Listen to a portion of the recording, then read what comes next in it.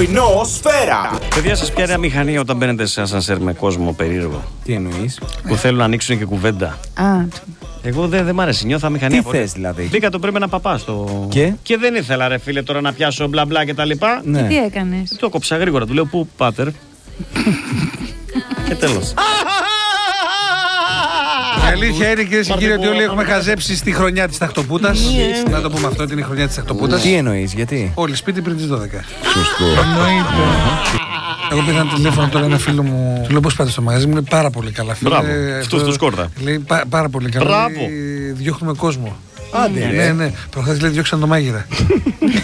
Α, έτσι πάνε καλά. 6 με 7, 8, 9, 6 με 10. Πρωινό Σφαίρα. Όλα είναι μουσική.